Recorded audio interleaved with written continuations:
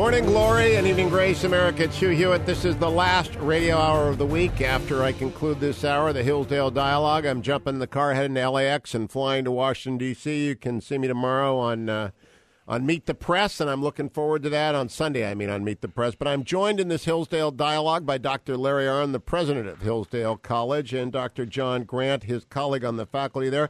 Dr. Grant was with us last week as the Hillsdale Dialogue, our weekly conversation about one of the great books or figures or ideas of the West, turned to Hegel. And he helped us, along with Thomas West, get through an introduction to Hegel. But Dr. Arnn is back this week. Dr. Arnn, welcome. Did you have a good vacation?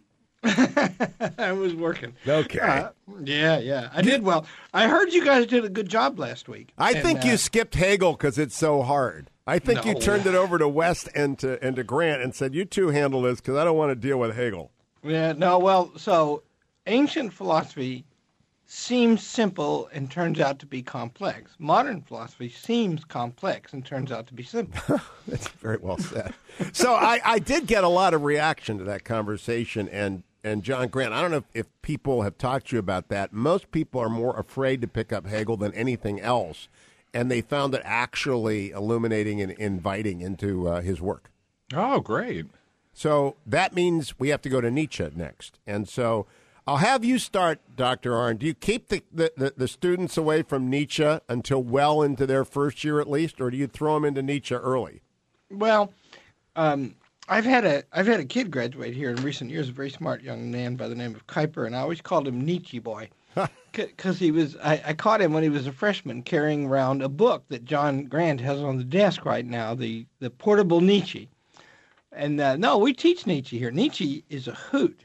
And Nietzsche is great to study. Why do you say that? Well, I mean, first of all, he was literally insane at the end of his life. But Nietzsche is a poet who draws out the implications and results of modern philosophy. And he tries to overcome them by more modern philosophy. We're going to see if Grant agrees with all this. But I studied Nietzsche quite a lot in graduate school and with a great teacher named Harry Newman, who was a nihilist. And Nietzsche makes things wonderfully explicit. And he's a poet. Nietzsche is beautiful. Everyone at some point in their college education should be carrying around Thus Spoke Zarathustra, but you just said a nihilist. And would you pause, Dr. Grant, and tell us what that means? Let's define the term at the beginning. Well, the idea, and this relates to Nietzsche's argument that God is dead, and what he means by that is not just the God of the Bible, but any ideal that transcends becoming or history is not. We found out there's nothing to guide us but our will.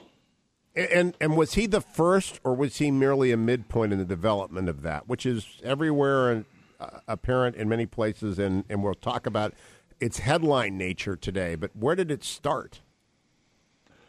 Well, there's a complicated scholarly argument. This goes back to early modernity or even pre-modernity with medieval nominalism. But I think that Nietzsche's the great, along the lines of what Dr. Arnn was just saying, Nietzsche's the guy that really shows us the meaning of nihilism or the problem of nihilism, because now that's often celebrated, the idea that atheism or nihilism is a truth. And Nietzsche, he thought it was true, but he also thought it was horrifying. The idea that life has no guidance, that there's no meaning that's not created by man. Now, he thought that also gave us an opportunity to make meaning and perhaps make man better than he'd ever been before. But it is a terrible truth, and his books really explore that very nicely, that problem, better than anybody else I know. Now, Dr. Arnn, when you look up and you see headlines like we've seen this week, 3 15- and 16-year-olds leaving London to go join ISIS. You see 3 jihadis in Brooklyn trying to join the Islamic State. You see the London guy who's been doing all the beheadings. Do you think of nihilism or do you think of anti-nihilism, that they are too invested in sacred scripture and an understanding of the way the world works? Well, there's 2 things going on there. One is these guys are busy remaking the world, right? This is like a huge crusade to create a utopia here on Earth. And that's kind of modern philosophy. And then this reading of the Quran, and the zeal for it. I don't know what account to give of that. I know there's a lot of Muslims that don't do that, but there's an awful lot who do. So it's a mixture, I think. And this God, it's not as he appears in these headings, that's not a particularly holy thing to do. Now, yesterday, actually 2 days ago, I had on former Florida Governor Jeb Bush, and I asked him what's the taproot of this. And he mocked the idea that it was joblessness, as everyone mocked Maria Harf earlier in the week for saying. But he did come back around to the idea of alienation and segregated cultures and the feeling. I thought he was saying nihilism. I didn't have time to tease it out of him. I thought he was saying, because I was getting ready for Nietzsche, that he was saying that the reaction to that world is hyper-religiosity. Do you think there's some merit to that? We'll see what John thinks. So, one thing I think is look at the treatment of women. And what that means is people are practicing a kind of domestic despotism. And that's part of a larger despotism. They live under commands that mean their life is in peril if they vary from the faith. But on the other hand, inside their home, they're tyrannizing, the men are tyrannizing everybody in it.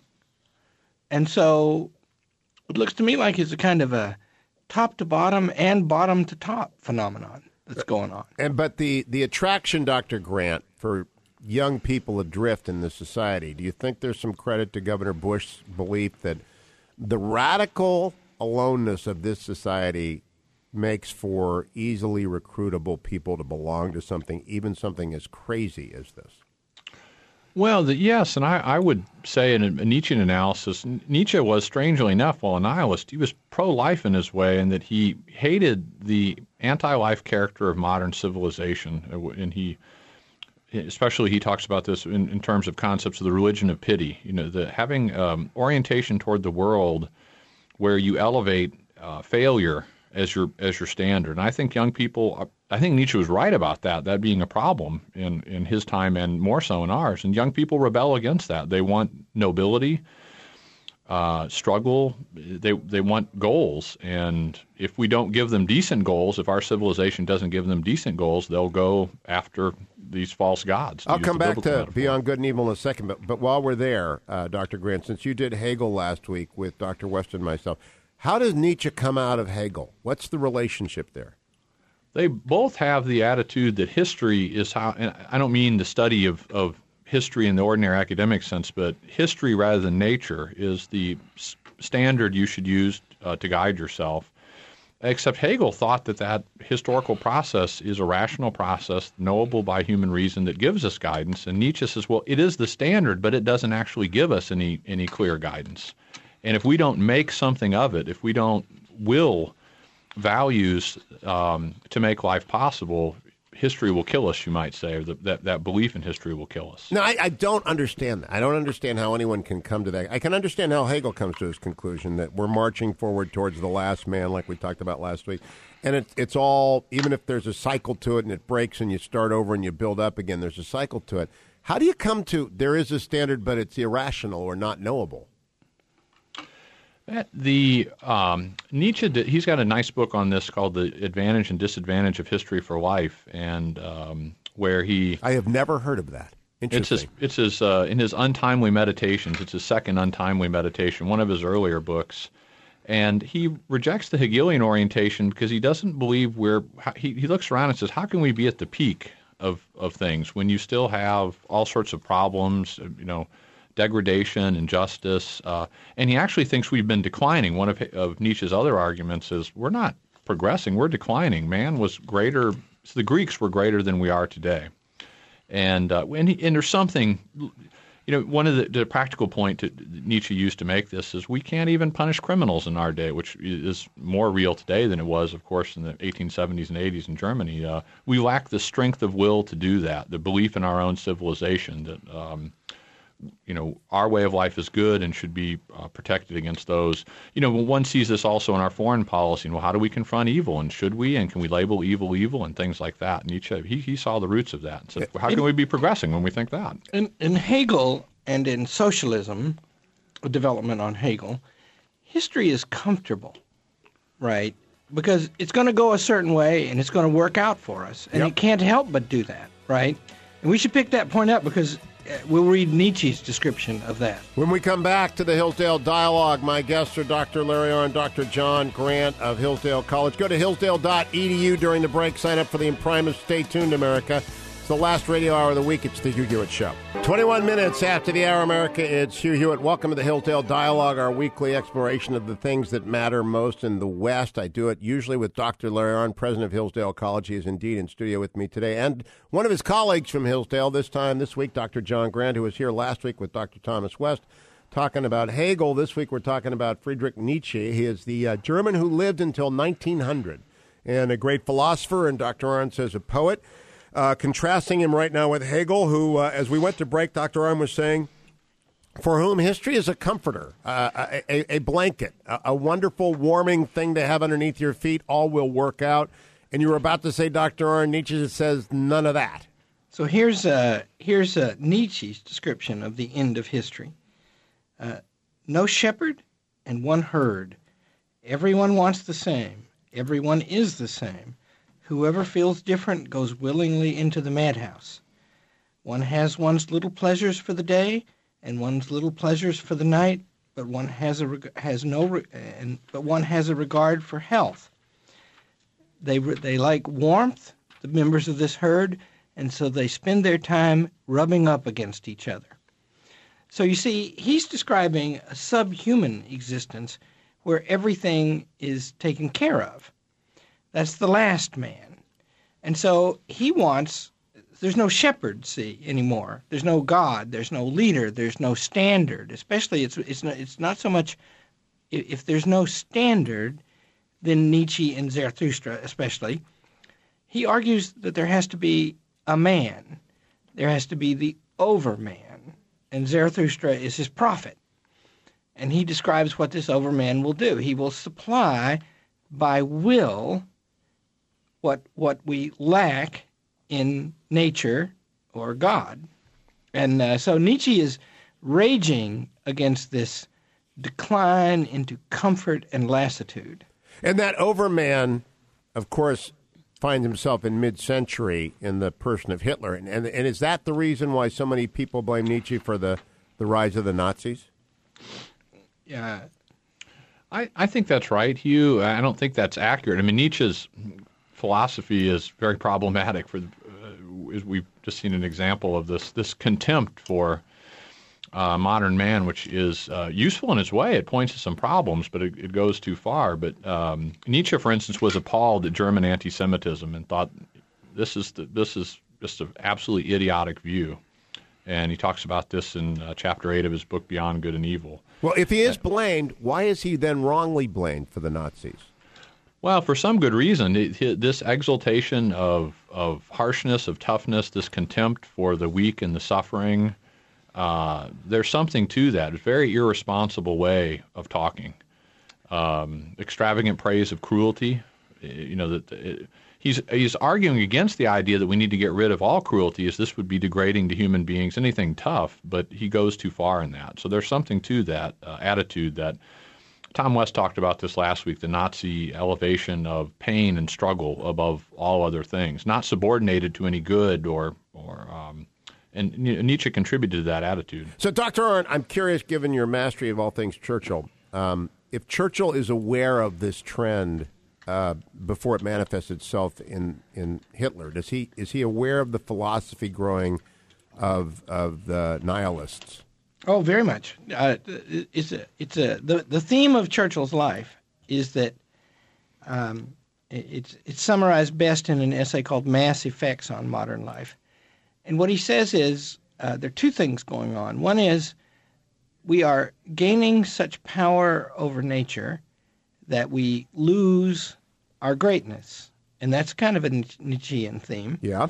And the great crags sticking above us of granite that we can look up to. We don't have them anymore. But that's not the worst thing going on. The worst thing going on is, as we gain power over nature, we lose standards. That's an Nietzschean theme. And so Churchill's argument is, what's going to happen is we're going to start controlling ourselves. That means some of us are going to control others of us. Some few over all of us. And Churchill says, and this is where he parts from Nietzsche, he says two things, and they're very profound. One of them is, he says, imagine a society 16 generations hence where we can live as long as we want, we can go anywhere interplanetary we want, and we can have pleasures unimagined to us today. What is the good of all that, he says? Because he says there will still be these questions remaining, and they are, what are we here? Why are we here? Who are we? Who do we serve? And the failure to address those questions leads to an ache in our souls that will never make us happy with tyranny. And then in another place he says, it is urgent that moral philosophy hold its ground against these evolutionary tendencies. It would be better to make no material progress than to extinguish ourselves by this progress. Oh, how interesting. So he is aware and fighting the philosophical battle at the same time he is fighting the actual battle of regimes.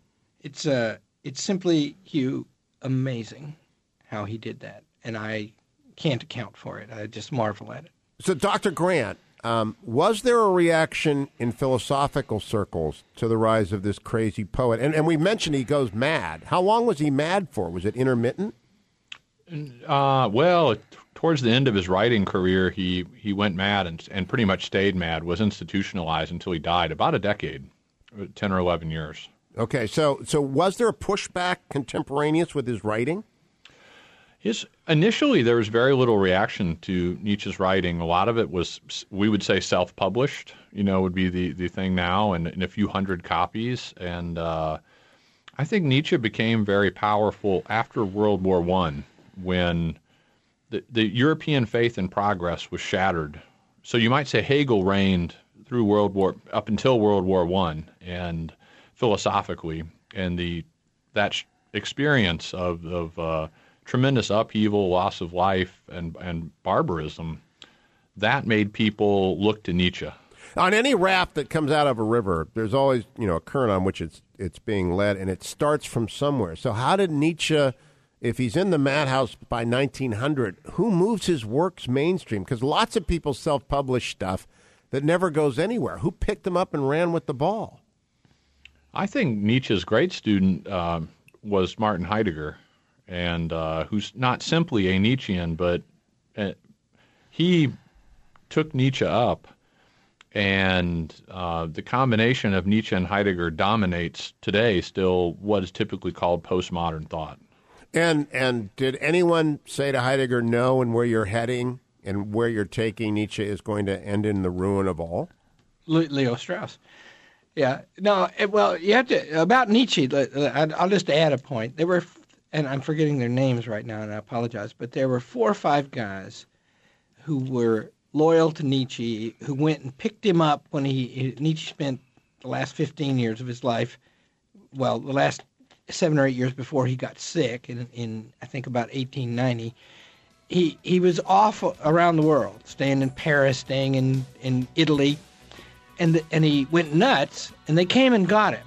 And then they collected his manuscripts, and they caused, like Beyond Good and Evil, they caused that to be published, and I think they printed 100 copies. Wow. Don't go hold on that thought. Dr. Larry Arnn, Dr. John Grant. We're talking about Nietzsche. Don't go anywhere, America. It's the Hillsdale Dialogue on the Hugh Hewitt Show.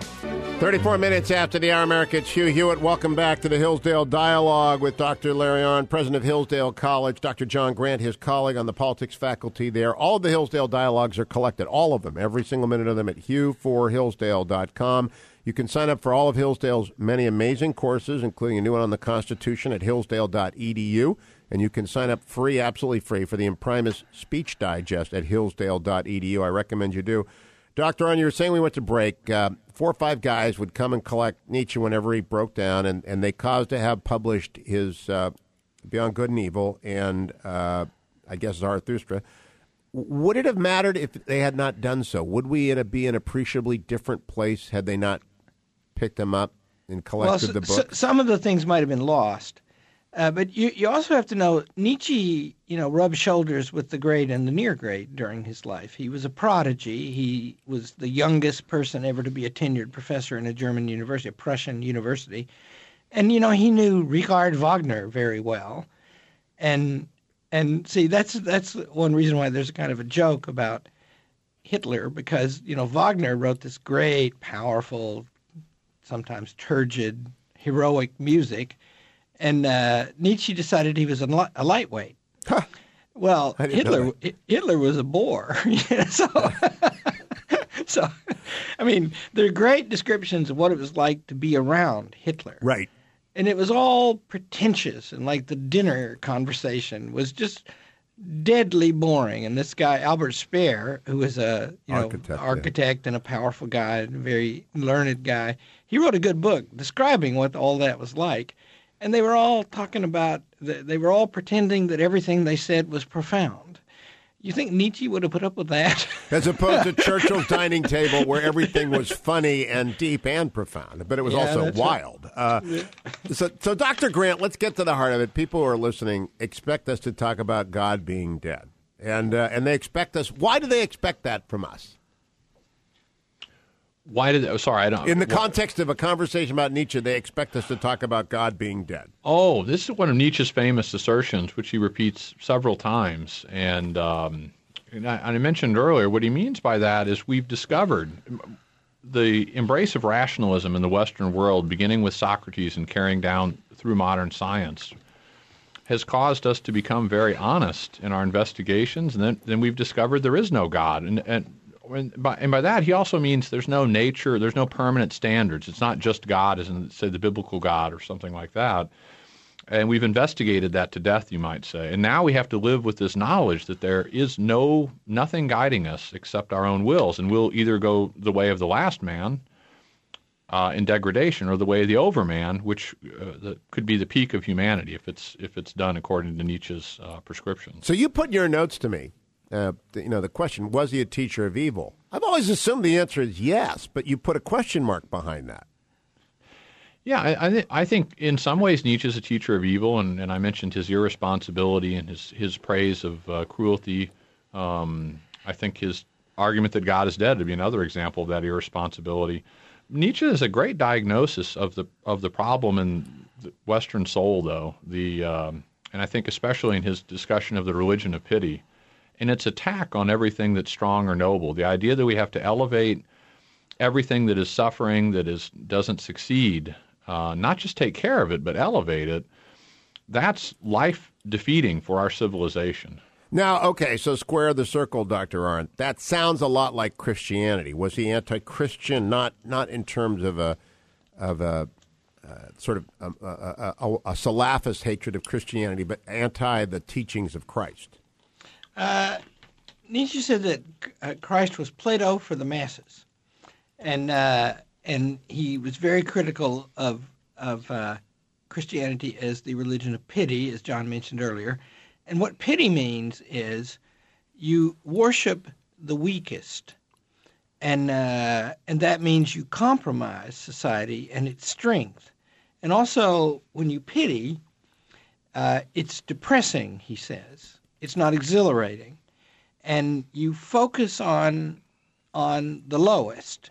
And what you need to do is you need to struggle, and you need to take charge, and you need to place yourself under stress so that you can rise to heroism. And that's sort of a shallow way of putting what the overman does. He does something more. Nietzsche believes that the great horrific truth is that everything happens over and over again the same way, the eternal return of the same, and that can become a good if you will it, and that's the will to power. I'll be right back with Dr. Larry and Dr. John Grant as we round into the 20th century. There are two people on the stage, Churchill and Nietzsche, and I'm going to talk to them both about both of them when we return. Don't go anywhere. It's the Hugh Hewitt Show. 44 minutes after the hour, America. It is the Hillsdale Dialogue. We return to the framers next week as the Hillsdale Dialogue takes us back to the time of the framing as the Constitution course rolls out. But it's a good time to do that because we're rounding into the 20th century in this last segment, talking about Nietzsche and talking about how, in fact, he set the stage for the rise of nihilism. And Dr. Arnn, I said at the break, there are two people appearing he's leaving, but Churchill's coming onto the stage. And the 20th century is really a battle, isn't it, between good and evil and whether or not life has meaning and can be infused with Christian understanding or not? Well, Churchill's faith and conviction is that life does have meaning and that the human soul cannot be satisfied except by addressing that meaning. And that's Churchill's ultimate defense.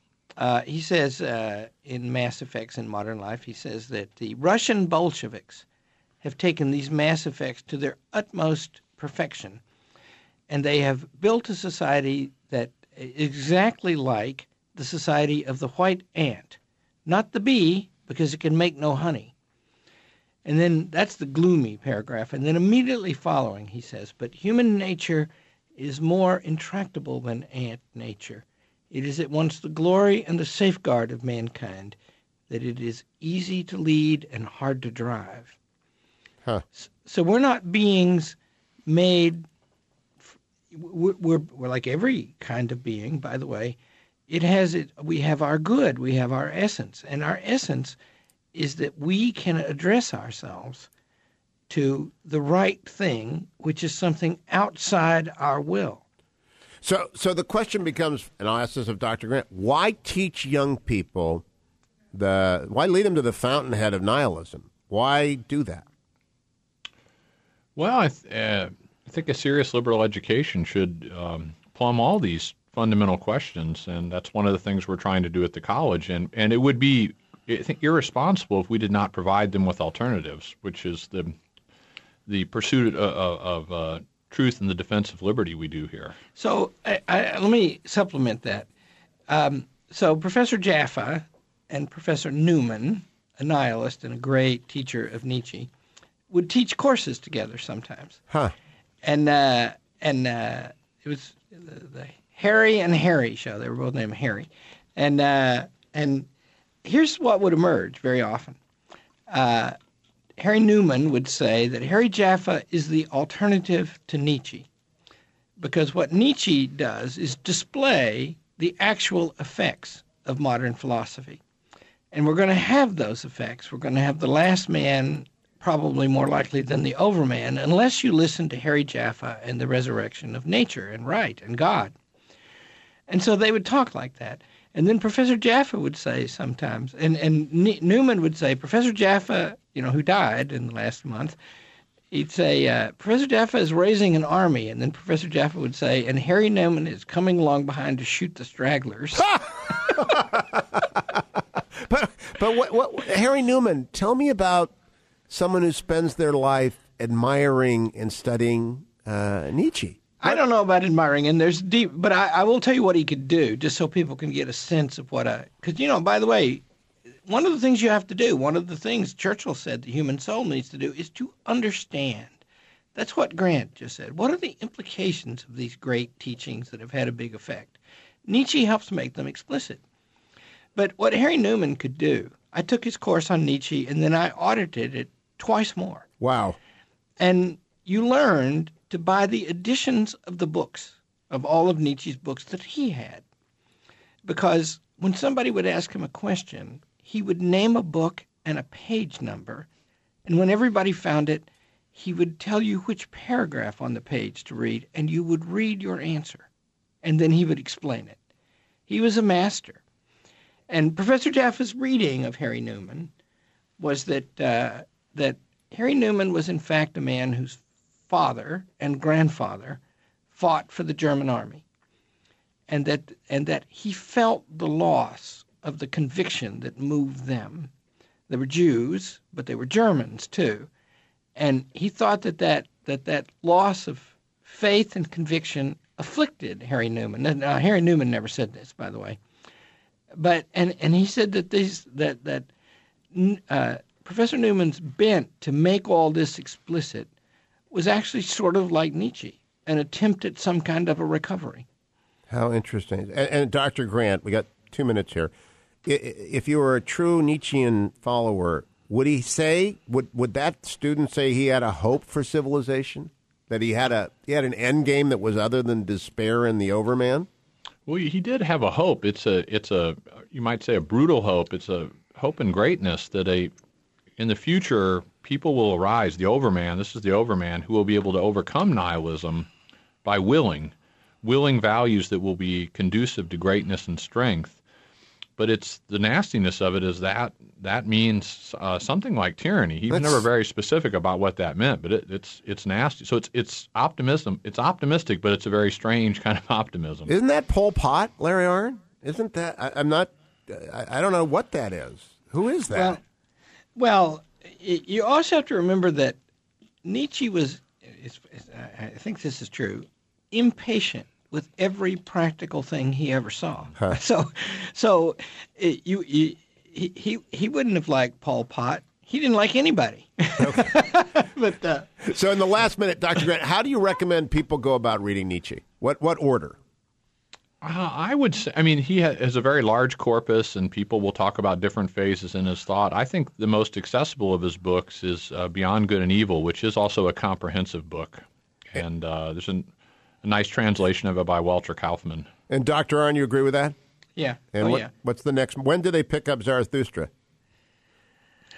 Well, it's better, in my little opinion, to it's good to have a teacher, but Zarathustra is kind of a poetic work, right? Right. And I'm told by people who read German well that it's beautiful, and it's also impressionistic, and so you've got to get some idea. Like I read a passage from the prologue to the Zarathustra earlier. Yes. About the last man. It's written like that, and it's fun once you get the hang of it. Dr. Larry Arnn, Dr. John Grant, the Hillsdale Dialogue. Thanks to you both. I'll be right back, and we're going to wrap up this week's Hugh Hewitt Show.